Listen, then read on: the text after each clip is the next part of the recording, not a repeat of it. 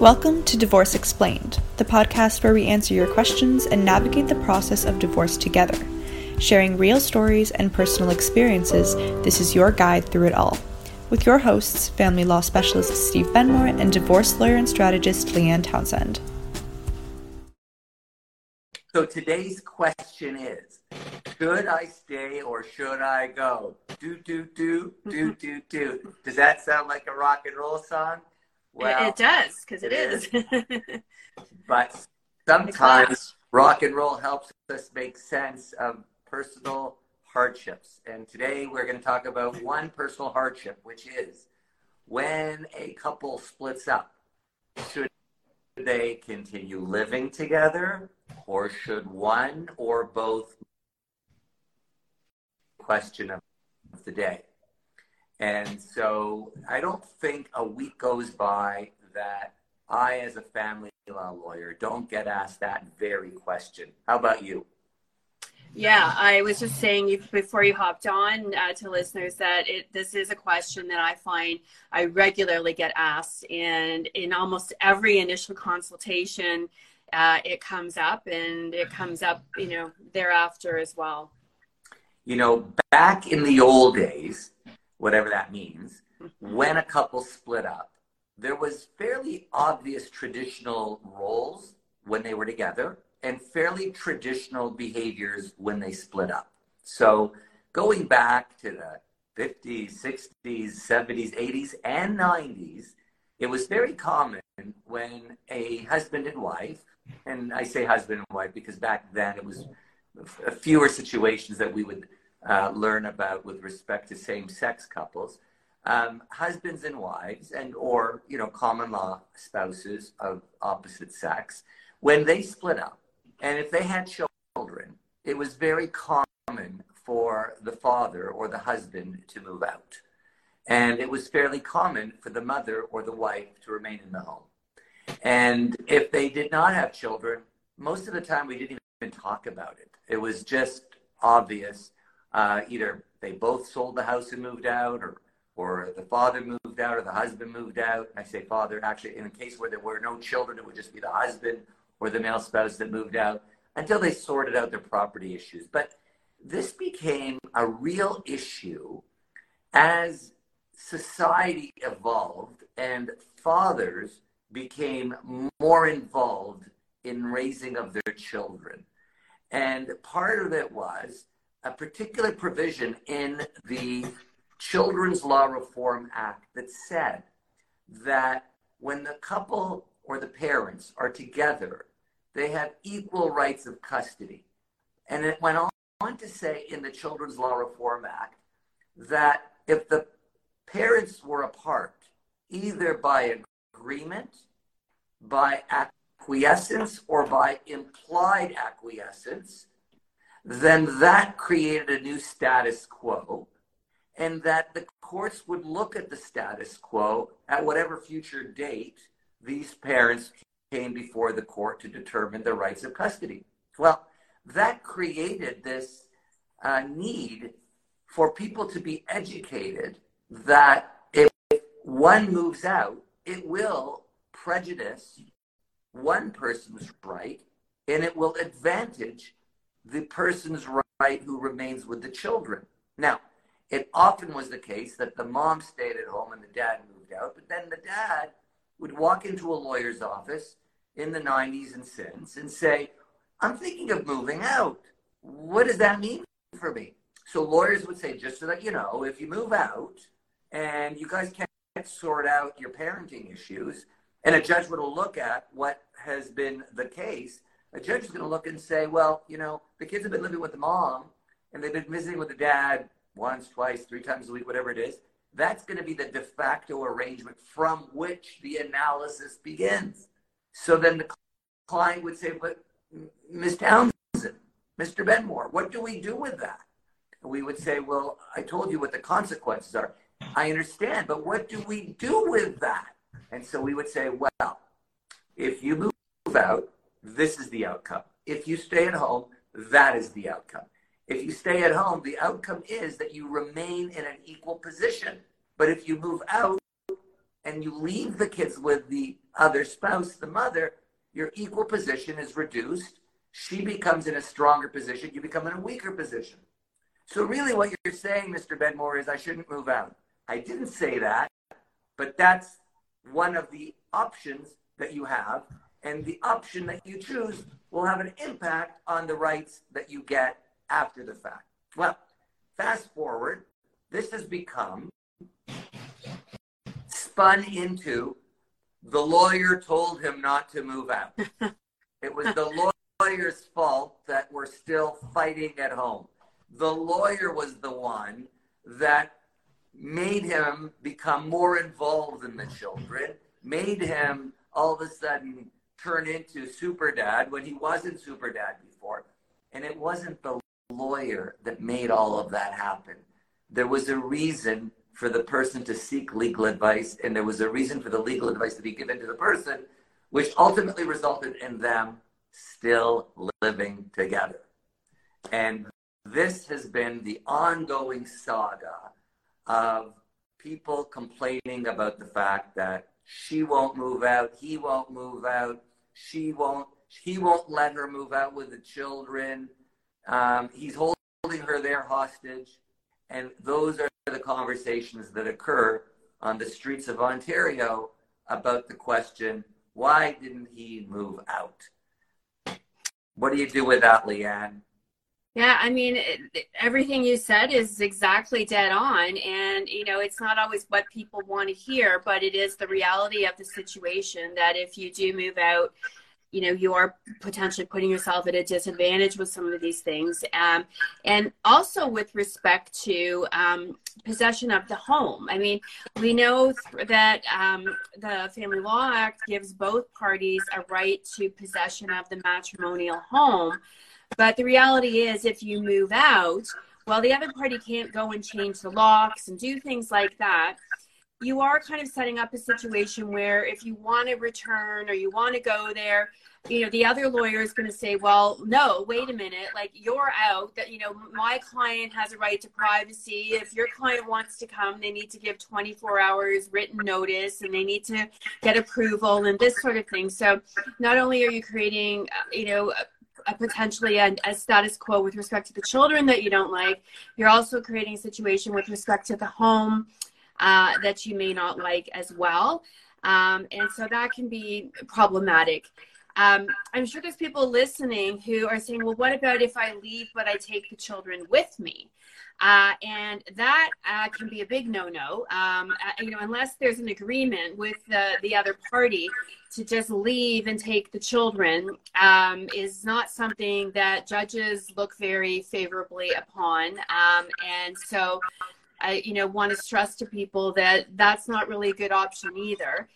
In some situations, you know, if both parties have lawyered up, you can maybe work out some schedule and get some arrangement in place. So one party maybe can move out and it's, you know, the status quo is not necessarily going to work against them.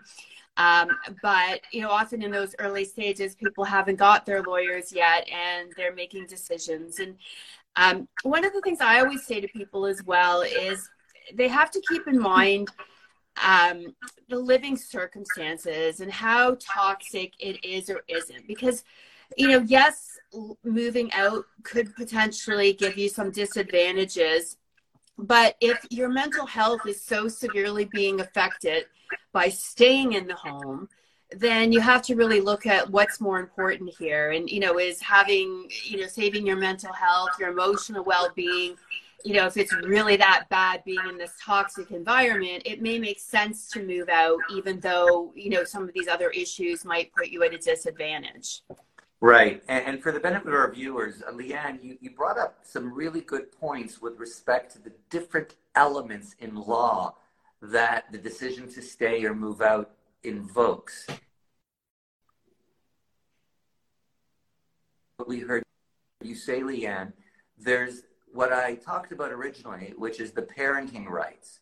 Separate and apart from that, there's the property right of moving out of your home and then potentially having the remaining parent or spouse change the locks, change the alarm code, and create a kerfuffle. legally speaking, it doesn't change one's legal right of ownership. But practically speaking, once you move out for a week or a month or 6 months, trying to get back in might be seen as an act of aggression. And people would find that returning back to the home in that situation could potentially be considered inappropriate and put you in a negative light, even though you're just going right back to the same home that you lived in before you decided to move out. But there's the issue that you brought up, Leanne, which is the vacating of a home may be final if unless you've worked something out. And then lastly, there's the issue of ownership. And so if you're the owner of the home, you on title, that is, you don't lose a right of ownership. But there's been many cases where people have said, well, you know, she or he moved out 3 years ago. The property went up in value. Between then and now, I've paid all the bills. And even though he or she who moved out is on title, it would be unfair, given that I paid all the bills, for the person that moved out to benefit from the rise in value. Or these days, some people will say, well, the person that moved out should pay for half of the decrease in the value of the home between the time that he or she moved out and today, because the price went down. It creates problems, is my point. So you've got the parenting, you've got the occupation, you've got the home ownership and the value there. The other thing I want to mention before we wrap up is, what are the solutions?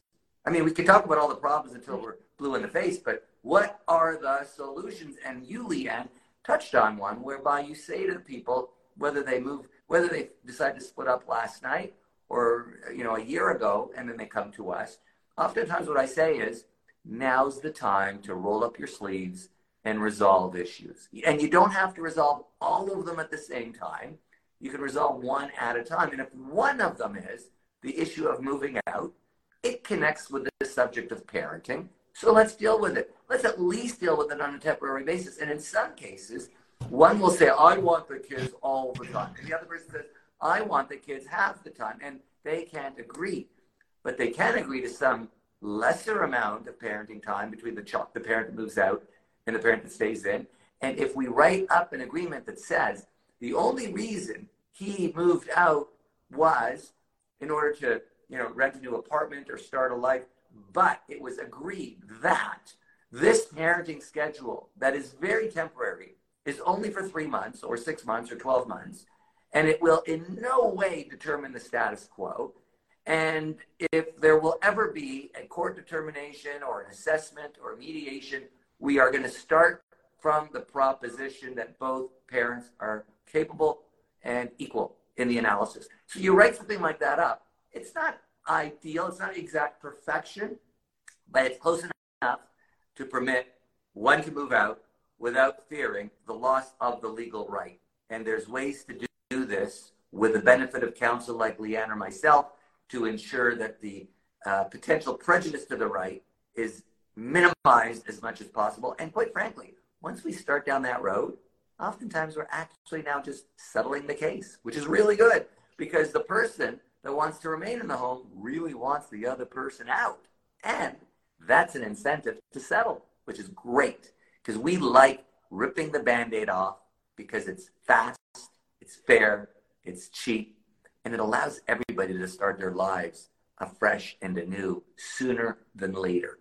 Yeah, and sometimes in rare cases, I have seen people do what we call a nesting arrangement. So that could be a situation where the kids stay in the home and each parent move. They're there for a week and then the next week they move out and the other parent moves in. And so in certain limited circumstances, that can also be a solution while the parties are negotiating the rest of their family law issues.